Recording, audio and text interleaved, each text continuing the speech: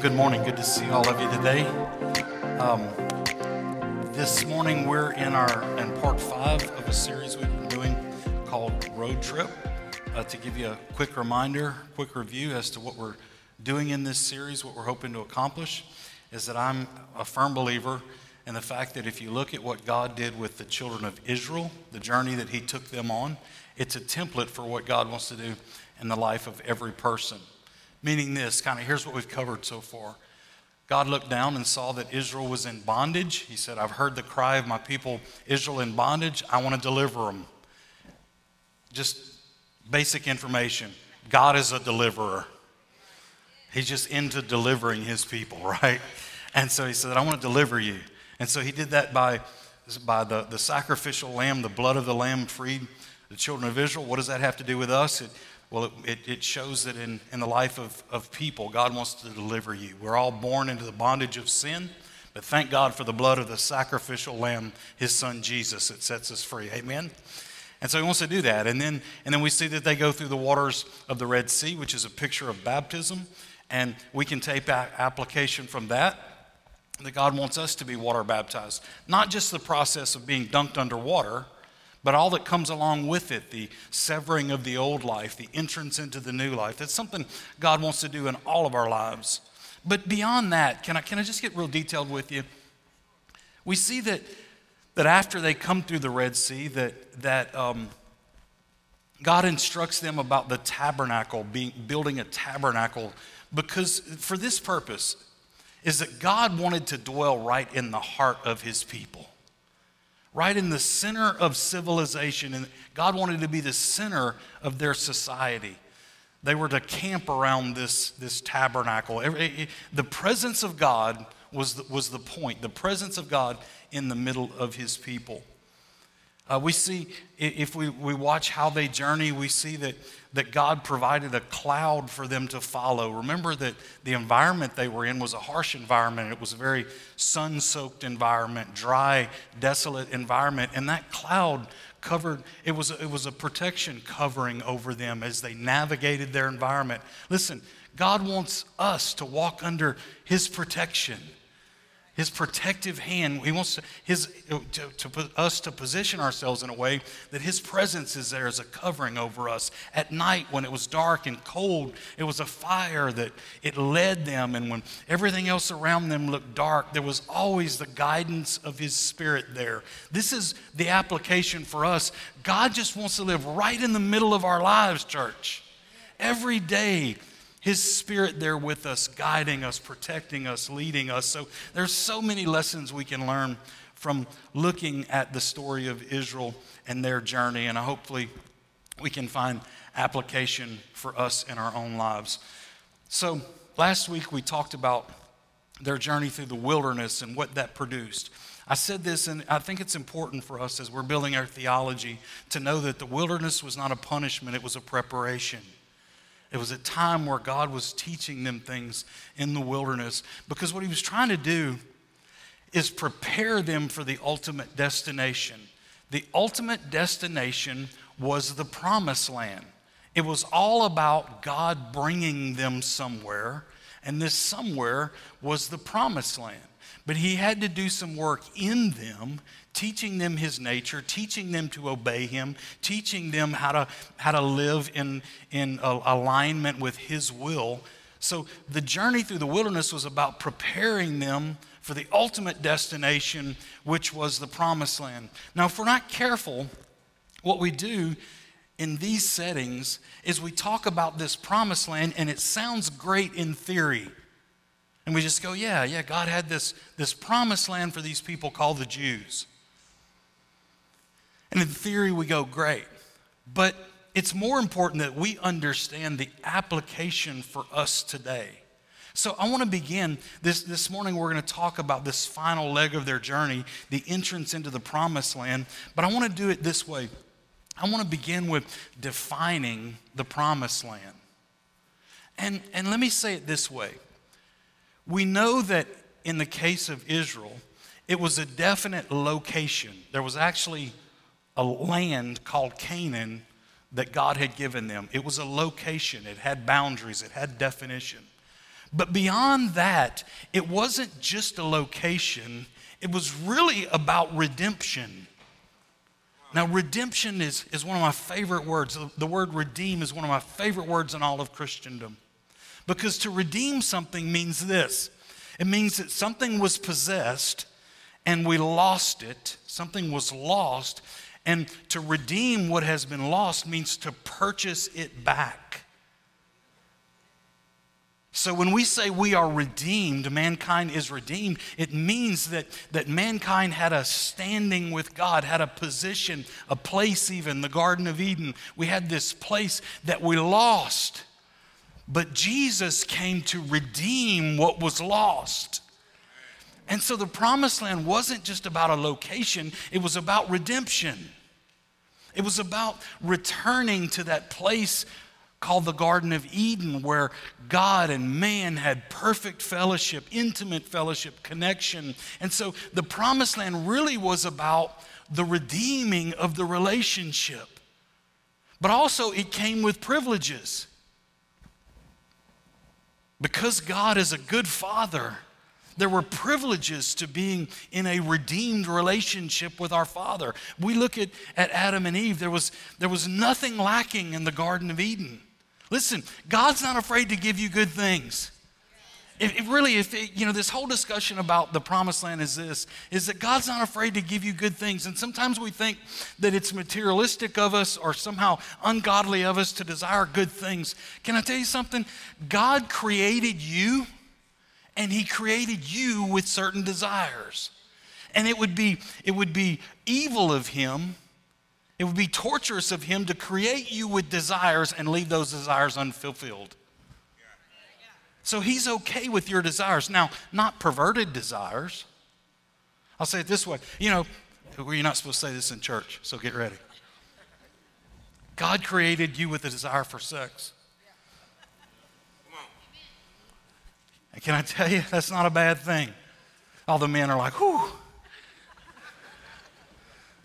Bumping their wives going, I told you so. All right? That's not a bad thing. Now, if that desire gets perverted, now it turns into a bad thing. But God created us with certain desires, and it's okay to expect good things, and in my value system, sex is just a good thing. So, my mom's not in the room, so I can say that. All right. Yeah, I'm going to get a call later on today. So this idea of the Promised Land where God was bringing it was more than a location. It was about a relationship. It was about connection and the privileges, the things that come with that connection. And so this is what God was bringing them to. And I say to you that God wants the same thing for us. God wants to walk in intimate fellowship with you. He doesn't want us just to visit Him on Sunday mornings. Come into this room expecting to visit Him, shake His hand. Good morning, God. Right? He wants to be right smack dab in the center of your life. Everything that you do, He wants to be right in the middle of it.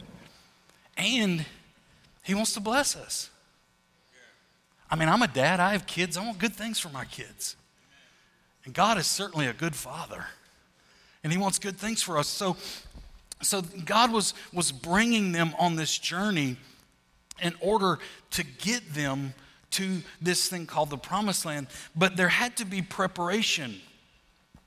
He had to prepare them because He couldn't just bring them with the same mindset that they had as a slave in Egypt. That mindset would never allow them to fully walk in all that the Promised Land had. So that there had to be a process, and the process is the renewing of the mind. Right? Now, what does this have to do with us? That you and I, God has to bring us through a process so that our mind would be renewed, so that we don't have a slave mentality trying to live in the Promised Land. It doesn't work. We miss the Promised Land without a renewed mind. And so He had to bring them through this process. I said to you last week, and I don't know how many of you caught it, but I said that in the wilderness is when you build your theology. And here's what I meant by that. Shortly after Israel and them come out of the Red Sea and begin their journey through the wilderness, they get hungry. We talked about this. They get hungry, and all of a sudden they go, oh snap. We launched into this journey with God, but all of a sudden now I find myself in a place where when I look around, I don't see food. I don't see provision for food in this area. And so all of a sudden, if you read it, you'll see that they went, oh goodness. And they begin to panic, and they actually begin to long for Egypt again. Saying like, oh man, and if you read it, it's really funny. You know, they're saying like, God brought us out here to kill us. There weren't graves in Egypt, so they brought us out here to kill us where we could bury each other. And they actually longed for Egypt in the middle of this challenge. But see, what happened was God was like, tap the brakes. Hold on just a second. And God brought food to meet their need. They had a hunger, physical hunger. He provided for that situation in the middle of impossibility. And you know why he did that? Because it was shaping their theology. Saying, I serve the God of the impossible, and God is the God who can make a way where there is no way. He's the God who can bring streams in the desert. He's the God who could provide for me in the hardest situations. My God is able. And to the ones who are paying attention, their mind's being renewed. And they're learning, their theology is being built that Egypt is not my provision. God is my provider. And so in the wilderness is when our theology gets shaped. Shake your head if you follow me on that thought. That's when we start learning what God does and how he operates in the wilderness. But I gave this warning, and again, I don't know if you caught it, but what I said is our theology is built in the wilderness, but we shouldn't build our theology on the wilderness experience. Now here's what I mean by that. Let me just bring a little clarity to that idea. So, walking through being hungry and being fed helps my theology. It helps me see God as my provider. But if I step back and I look at the entire wilderness experience as a whole and try to develop my theology there, I get off. Because what I mentioned was, remember that when they got close to the promised land, they sent 12 spies into the promised land to spy out the promised land. And when they came back, 10 of those people gave a negative report, 10 of the 12. 2 of the 12 gave the positive report. You with me? Now, I was informed directly after service that I jacked up my math last week when I shared this thing. And then I'm thinking of all the teachers in the room going, you were probably distracted from there on out last week when I jacked up my math. What I was trying to say was 2 of the 12 believed God. 2 of the 12 gave a positive report. Now, I went back and checked this.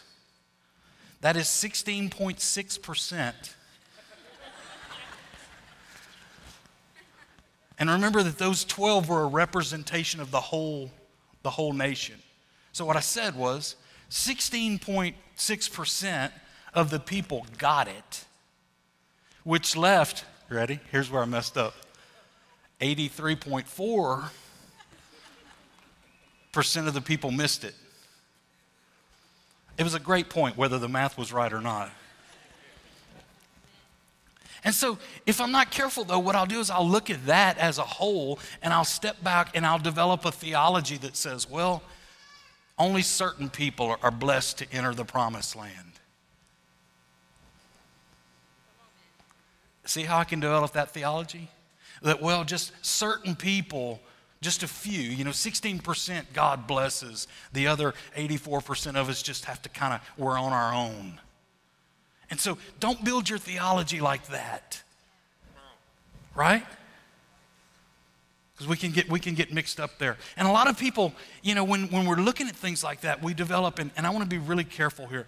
I really want to be a pastor this morning, so please listen to my heart beyond my words.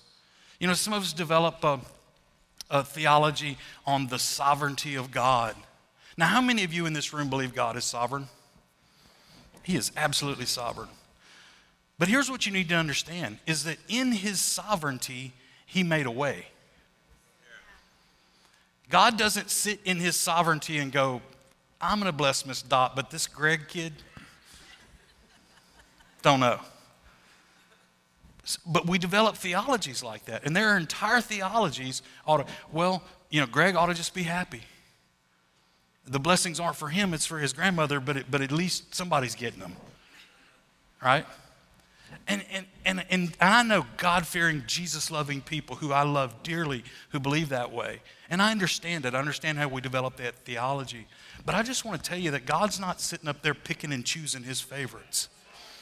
He sent Jesus to redeem everything that has been lost. It has been 100% redeemed. And those of us who have the faith to reach in and grab it can enter our promised land and begin to walk in those things. So it's for every one of us. It's not for a select few. Now, it's still a fact that most of them miss it. And can I say that most of us in this room, if we're not careful, are going to miss it. But it's not God's choosing. It's up to you. It's up to you and I how we will allow the Lord to process, renew our mind, to enable us, to prepare us to walk in the promised land that he has for us. So, here's God bringing them through the wilderness, shaping them. The spies are sent in. The report comes back. It's a little iffy. 10 of them say, we can't do this thing. 2 of them said, we got it. We got this. So eventually, 40 years later, the children of Israel, they do enter into this promised land. But what we find is when they enter the promised land, it wasn't a place where, like, once we cross this river, it's just kick back, throw your feet up time. And sometimes when we think promised land, that's what we think of.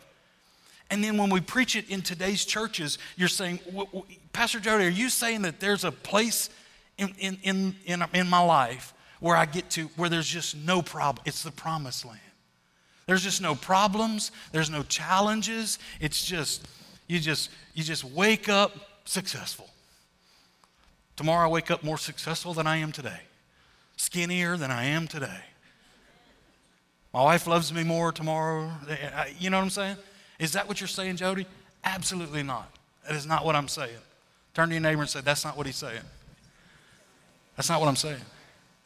Because when they entered the promised land, you know what they found out? That there was an enemy in their promised land. Now, was it theirs? Was that their land? Give me an answer. Yes. It was theirs. God had promised it to them. It was theirs. It belonged to them. That life of connection with Jesus, with the Father, of walking in the privileges and the promises and the blessings of God, that was theirs. But the problem is there was an enemy there. And here's my point. You and I, our destination is living this life of connection with our Father and walking under his provision and his blessing and perfect intimacy with him. But I want you to know that there's an enemy in that life for you. There's an enemy in your house. There's an enemy in my house. You know what we find is if you look all the way back to the very beginning, the perfect creation, the perfect beginning of the Garden of Eden, you know what? There was an enemy in the Garden of Eden. It was the serpent.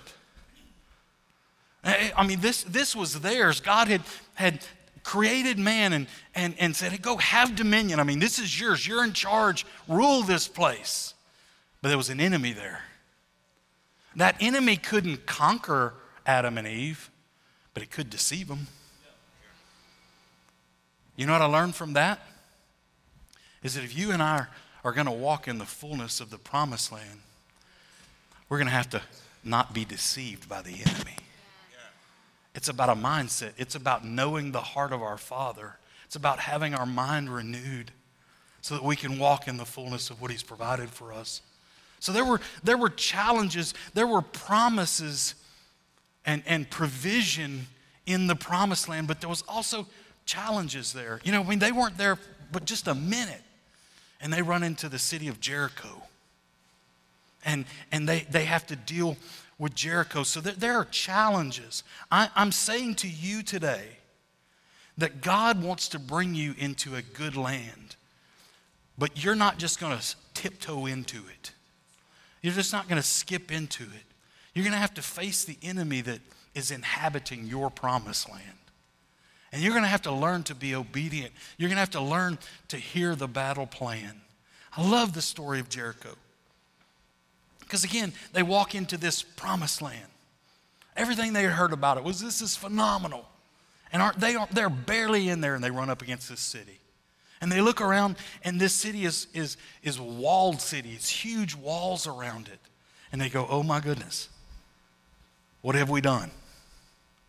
And so the good thing is that under Joshua's leadership, they went to the Lord and said, okay, God, this is our promised land, but there's an enemy here. So how do we deal with it? And God gave them the worst game plan ever. It's the worst battle plan ever. It's a ridiculous battle plan. But it was in obeying God that they won that victory. And they took a little of the ground that was theirs. They evicted the enemy, and they possessed one more step into their promised land. And then it was the city of Ai onto Ai. What I'm saying to you today, church, is that if you're going to walk in the promised land that God has for you, you're going to have to fight some battles. You're going to have to hear from God, and it's going to be one step at a time as you possess your promised land. So here's how I want to finish the rest of this message today. I want to give you 5 things that I believe you need to know about inhabiting the promised land. 5 things about the promised land, and then we're going to wrap up this series with this idea. Here we go. Number 1, first thing I want to say about the first thing that you need to know about the promised land that God has for you is that it's good. There's one person in this room who believes that. God's got good things for you, church. Come over here. Felix, God's got good things for you. Somebody give me a, well.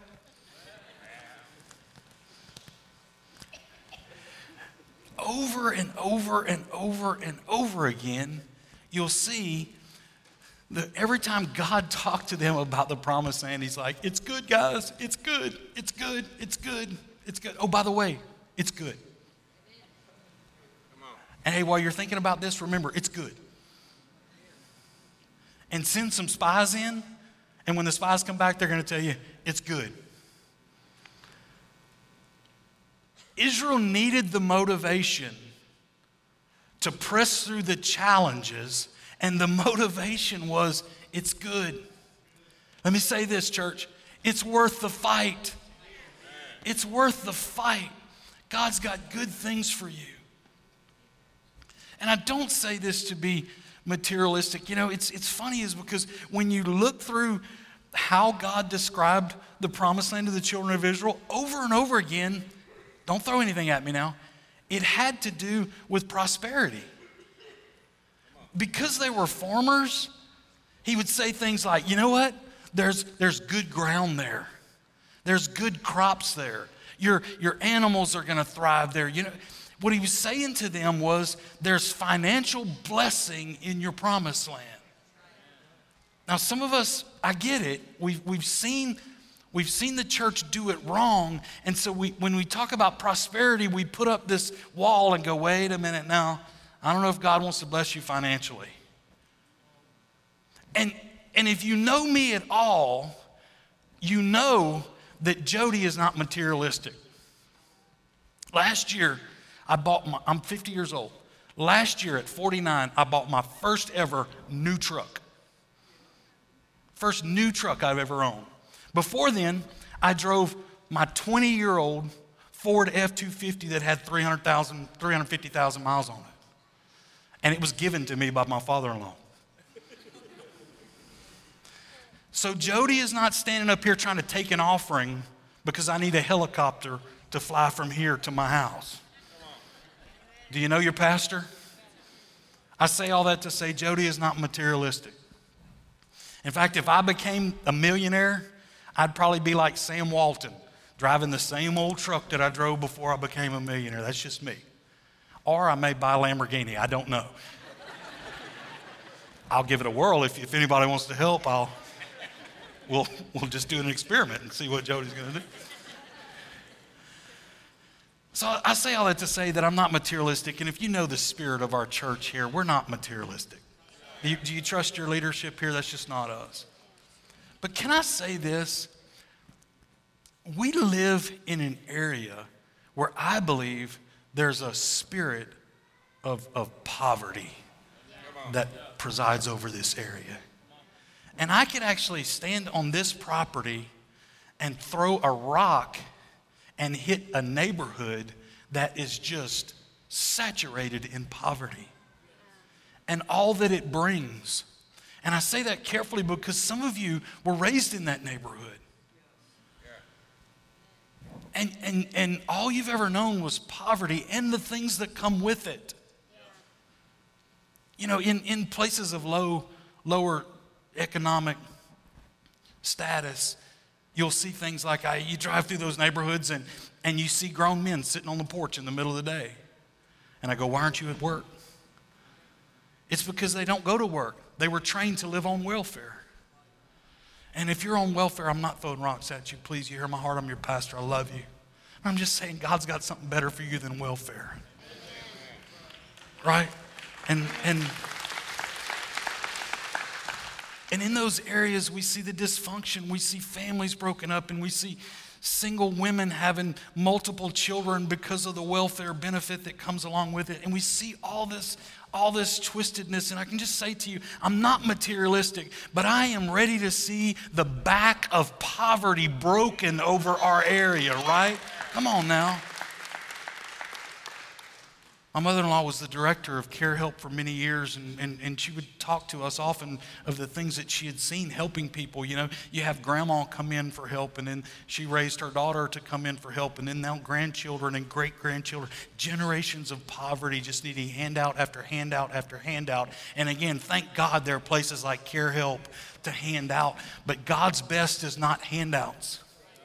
We ought to be the ones doing the handing, not the one receiving. Amen?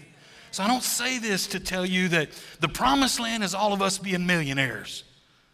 I'm just saying, God, I'm just ready to see poverty broken in this area, especially over God's children. If you're a child of God, poverty is not for you. Lack is not for you.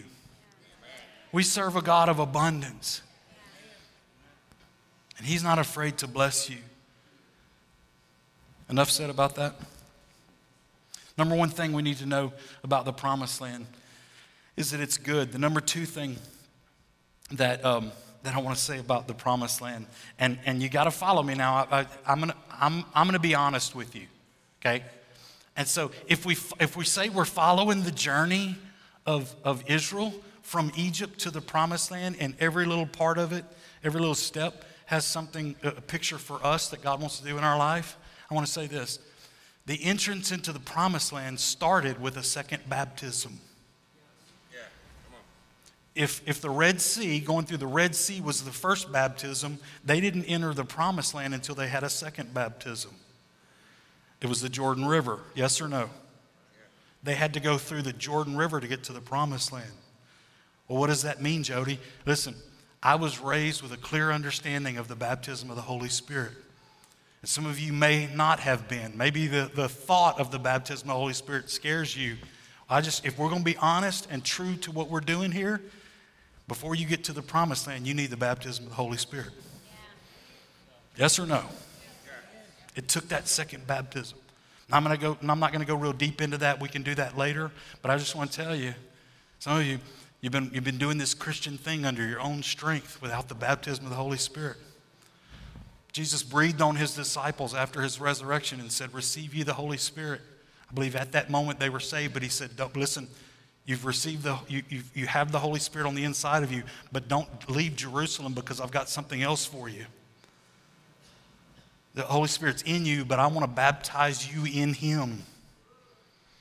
And the baptism of the Holy Spirit was what launched them into power to walk in the fullness that God had for them. So I just want to tell you, another thing you need to know about the promised land is it starts with the second baptism, baptism of the Holy Spirit. Third thing I want to tell you about the promised land is that it's going to take some battles to fully inhabit it. There's an enemy in your promised land, and you're going to have to evict them. Look with me at Exodus, the 23rd chapter, the 29th verse says this. This is God talking about the inhabitants of their promised land. He says, I'll not drive them out in a single year because the land will become desolate and the wild animals would multiply and threaten you. This is important. Ready? I will drive them, that's the enemies, I will drive them out a little at a time until your population has increased enough to take possession of the land. Now, here's what we learn from that passage. That in your promised land, there are enemies. And it's going to take some battles for you to evict your enemy from your promised land. Then he goes on to say, the pace at which this happens doesn't depend on God. He says, we're going to do this thing in proportion to your growth. So we're going to have to grow you so that you can fully inhabit it. And so we'll drive out one enemy at a time. And as we're evicting someone, your growth will be able to maintain that. This is why here at Victory, one of our core values is growth. Because Christianity is not a static position. It's a dynamic position. And it's in our personal growth as our mind is renewed, as we learn more of God, as we grow spiritually, we're more equipped to inhabit the land of promise. So it's not dependent on God, it's dependent on us. Sorry. But it's going to take some battles to inhabit the fullness of your promised land. The fourth thing that I want to tell you about the promised land is this. If you fast forward to the book of Joshua, beginning in the first chapter, you'll see that as God is preparing Joshua to actually make entrance into the promised land. I would love for you to go home and read Joshua chapter 1, and I want you to count how many times God tells Joshua, be strong and of good courage. Be strong and of good courage. Oh, by the way, be strong and of good courage.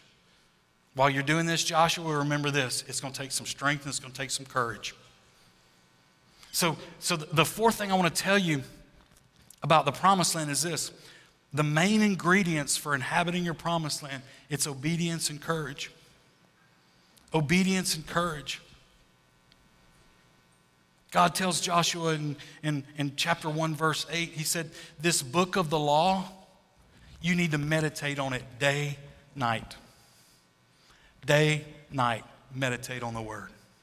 He says, you're going to have to be strong, you're going to have to be courageous, and you're going to have to know my word. What does that have to do with us? I say to you, church, if we're going to walk in the fullness of what God has for us, we're going to have to meditate on the word day and night. And can I tell you this? Not to take anything away from this book. This is the Logos of God. But 2,000 years ago, the Word became flesh and dwelt among us. So the Word is not just this, the Word is Jesus himself. So it's not just about knowing this, it's about knowing the God of this. It's about meditating on who he is, what he says, what his nature is, how he works, how he does things. If you're going to inherit your promised land and fully inhabit it, you got to know the Word. You got to meditate on it day and night. And then you're going to have to be courageous. Now, what does that mean, Jody? I'm telling you, again, we can look at Jericho, and I think it's a perfect picture of what it means to be courageous. I mean, God gives Joshua this ridiculous plan for Jericho. And he, then Joshua has to go to the people then and go, okay, listen, here's the battle plan. Everybody line up. We're going to walk around this city. And they were probably sitting there going, okay, and then after we walk around it, we're going to walk around it again. Okay, and then what? Well, then on day 3, that's when it gets exciting. We're going to walk around it again.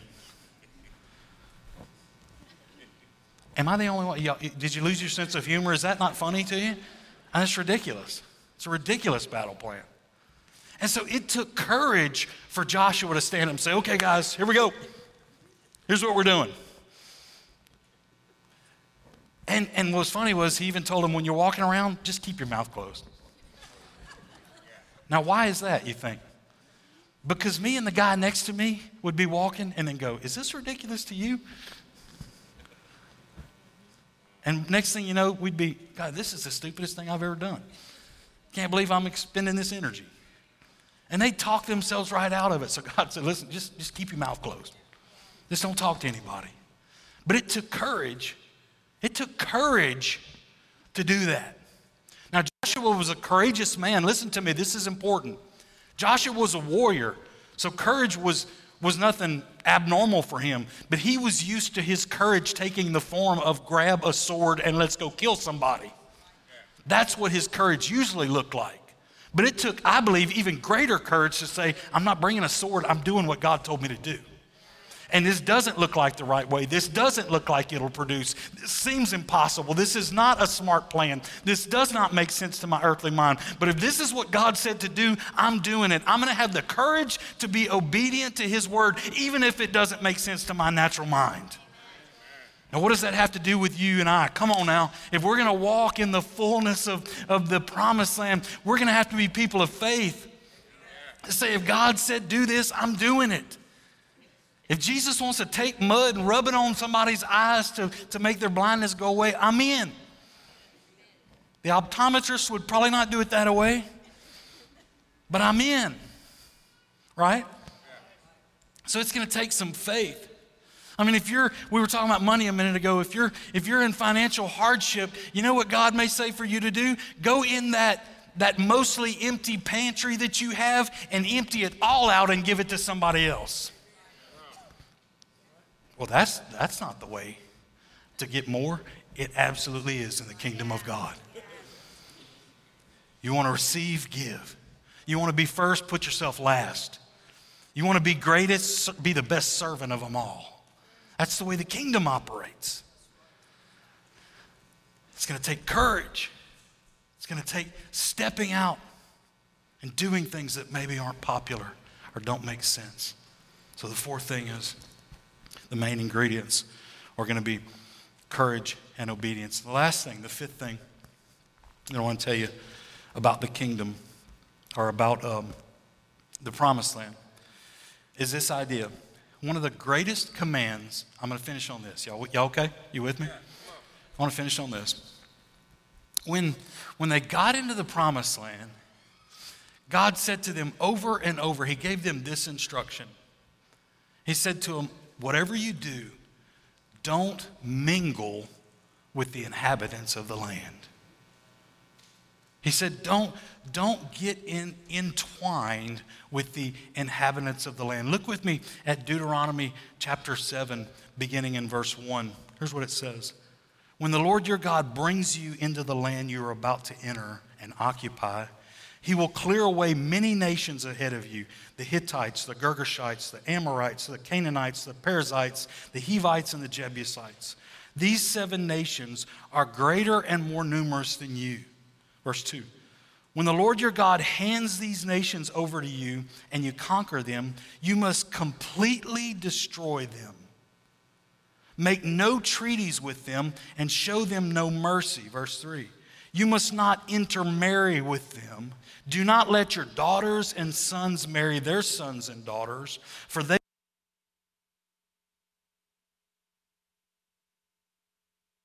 against you, and he will quickly destroy you. This is what you must do. You must break down their pagan altars and shatter their sacred pillars. Cut down the Asherah poles and burn their idols. For you are a holy people who belong to the Lord your God. Of all the people on the earth, the Lord your God has chosen you to be his own special treasure. Last thing I want to say about your promised land is that even after we move into the promised land, whatever that looks like in our life, there's a danger that we will intermarry with the world. And I believe one of the greatest dangers for the church today is that our families become intertwined in the world around us. Listen to me, church. This is your pastor giving you a warning.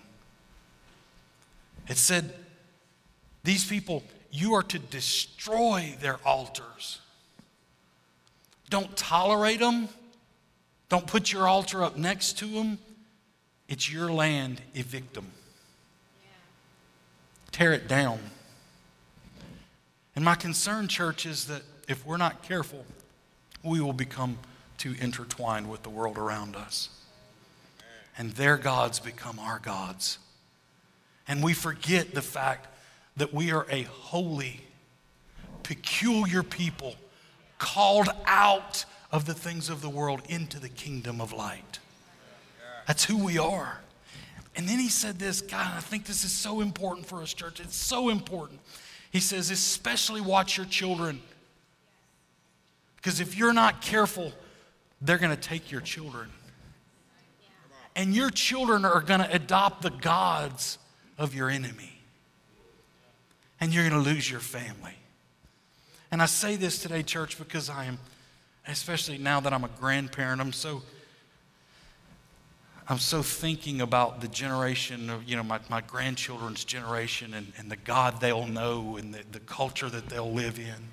And oh God, may the church be strong and holy, and may we hold on to God and evict the other gods. And may we not intertwine with this world and get all messed up in this thing and dilute the gospel and dilute the kingdom and live somewhere in this gray area, not the kingdom of light and not the kingdom of darkness, but in this weird situation. Listen to me, church. The enemy is after your children, and as parents, we have to stand up and say, I'm cutting down that idol. I'm cutting down that Asher pole. I'm cutting down that altar. It doesn't have any place in us. I think the greatest thing that would cause us to miss everything that God has for us, ultimately that's the fate of Israel. Because even though they had this promised land that they had moved into, they never fully inhabited the promised land. I mean, I just think as I read this story, it ought to end up with and they conquered the entire promised land and they all lived happily ever after. That's how the story ought to wrap up. It doesn't wrap up that way. Because just like us, they started making friends with the wrong people and marrying the wrong people and diluted this whole thing. And it was they never completely inhabited all that God had for us. Church, may we be warned and may we be fearful lest we miss everything that God has for us. And church, hang on to your children. Hang on to your children. Hang on to your children. If you got to do things like, all the kids are going to get mad at me right now. It's like not buy your kid a smartphone. Are you brave enough to do it? Are you brave enough to not let them go to that party or do that thing? I'm finished raising my kids, so it's okay. I can do whatever. You know what I'm saying? Do y'all feel the weight on that? I don't mean to belabor this point, but I just think that warning is still for us today. So I hope this series has meant something to you. It meant something to me, and I hope that we can look at what God did for Israel and see how it applies to our life. I hope that you have been set free by the blood of the Lamb and you are now out of Egypt, and hopefully you've been water baptized. If not, we can help you with that. And I hope that you're making your way through the wilderness journey and letting God shape you and letting God teach you, letting God renew your mind through the wilderness journey. I hope you receive the baptism of the Holy Spirit, move into that promised land and walk in the fullness of what God has for you. That's His desire for you. The question is, will we cooperate with it? Would you stand up with me, please?